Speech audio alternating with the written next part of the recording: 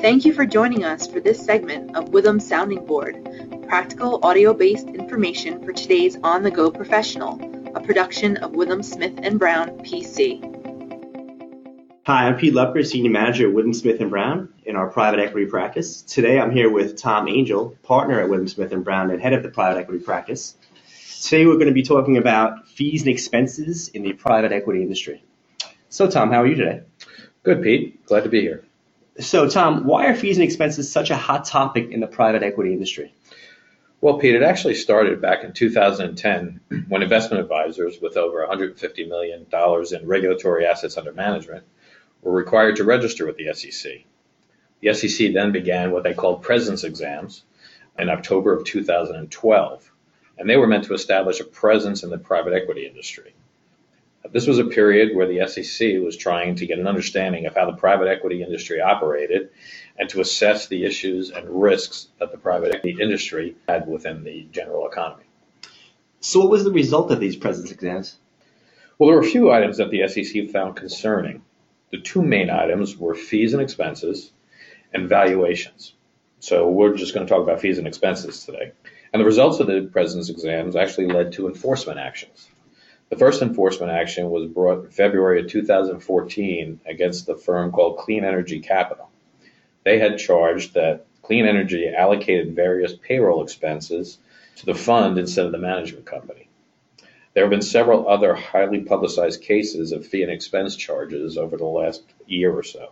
Prior to the registration, it was typical for advisors to collect fees and expenses from portfolio companies with offsets against the management fees of 50% or less. In fact, there was little transparency to the investors. Over time, as LPs became more aware of the fees being collected for the portfolio companies, the management fee offsets have increased to the point where most funds now have between 80% to 100% offset against the management fees. I see. What types of expenses and fees are we talking about? Well, there's a wide range of fees and expenses that have been looked at by the SEC, as well as how these expenses are allocated between the fund, the management company, and the portfolio company, and also potential co-investments. Many of the limited partnership agreements are broad in their characterization of the types of fees and expenses that can be charged to portfolio companies and gives the GP a lot of latitude in its application. Such items as broken deal fees, monitoring fees, advisor fees, payroll and benefits have all come under scrutiny. And what are the issues? The issues aren't just the expenses themselves, but how they are structured and allocated. The biggest issue found by the SEC is a lack of disclosure of the investment advisor's practice and the potential conflicts of interest in the expense charges and allocations. Back in May of 2014, in a speech given by Andrew Bowden, who was Director of Compliance Inspections and Examinations at the time,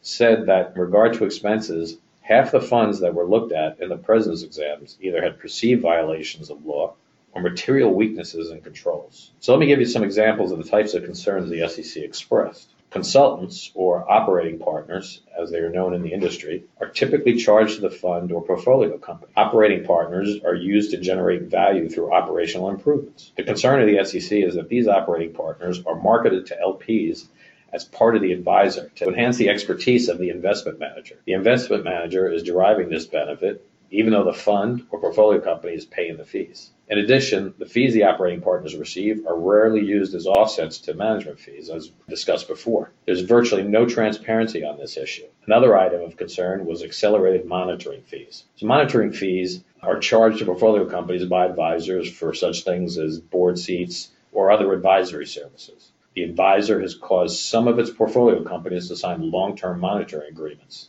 and these agreements could be for more than 10 years. Even though the typical portfolio holding period is 5 years. Upon a liquidating event, such as a sale or an IPO, the remaining term of the contract is accelerated, thus benefiting the advisor with additional funds. Again, little disclosure to the LPs in this area. One other example is related party service providers and the conflicts that brings. The advisor could dictate the terms of hiring the related party. The SEC has questioned the value provided to the portfolio companies from the related party advisors. I see. And what is being done in the industry to correct this perceived problem? Many funds that have reviewed the issues brought to light by the SEC in its presence exams and have taken corrective measures in how they are actually handling fees and expenses, and also how they are allocating those expenses between the management company, funds, and portfolio companies. Some of the fines on the high-profile cases were not as severe as they could have been because the advisors had started remedial action on the issues prior to the SEC's president's exams. So they had taken a look back and realized that there was a problem and decided that let's correct this. And when the SEC came in, they said, okay, they're already working towards this, so the fines will be less. In new funds, the LPAs are being written with more specific language as to how fees and expenses will be handled, as well as giving more overall transparency to the investors. Okay. Recently, the ILPA, the Institutional Limited Partners Association, released a fee reporting template to try to capture all the expenses and fees charged by the advisor and how they are to be allocated. How has this been received? Well, the template is meant to improve transparency and bring a global reporting standard to the industry. The template is detailed as to the type and amount of fees charged to the portfolio companies. It also details the fees charged to the fund's LPs. There is also a section that shows the percentage of management fee offsets as well as the dollar amount for each of the previously discussed expenses. The template itself has gotten the backing of some of the industry's biggest players. The issue right now is that the ILPA is made up of only 320 LPs. Granted, they are the largest investors in the world, but it leaves out many LPs that are not part of the ILPA and have not had the chance to comment on the template. It may be a difficult process to get this particular template to be a global standard. An interesting question would be how funds are dealing with this issue currently and what their plans are in the future. Withum Smith & Brown is one of the sponsors of a survey being performed by private fund manager titled PFM Fees and Expenses Survey 2016. This should give us some insight on how funds are reacting to the items brought up by the SEC. The results of the survey should be out sometime in September of 2016, and we'll probably have another podcast. Thank you, Tom. That was very informative. Are there any websites you suggest to obtain more information? If you want, you can go to the ILPA website just to see what a list of the fees and expenses are. And there's a discussion within their website talking about the various issues that have come about and what they're trying to remediate in terms of more transparency to the LPs and a more detailed schedule so everybody's on the same page when they're looking at documents from general partners. Thank you for your time today, Tom. Thank you, Pete. You've been listening to Withum Sounding Board, practical audio-based information for today's on-the-go professional. How can Withum help put you in a position of strength? Contact us with your feedback or suggestions for future podcast topics. Visit www.withum.com for additional information, send an email to info@withum.com, or follow us on Facebook, Instagram, or Twitter @WithumCPA. Thank you for listening.